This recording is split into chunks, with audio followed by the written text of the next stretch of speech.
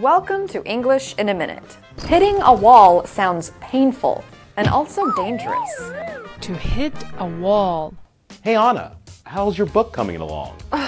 I've written 3 chapters, but this week I've hit a wall. I sit for hours just staring at the computer. When I hit a wall, I just take a break. It helps to stop thinking about it for a bit. Okay, I'm not going to think about it.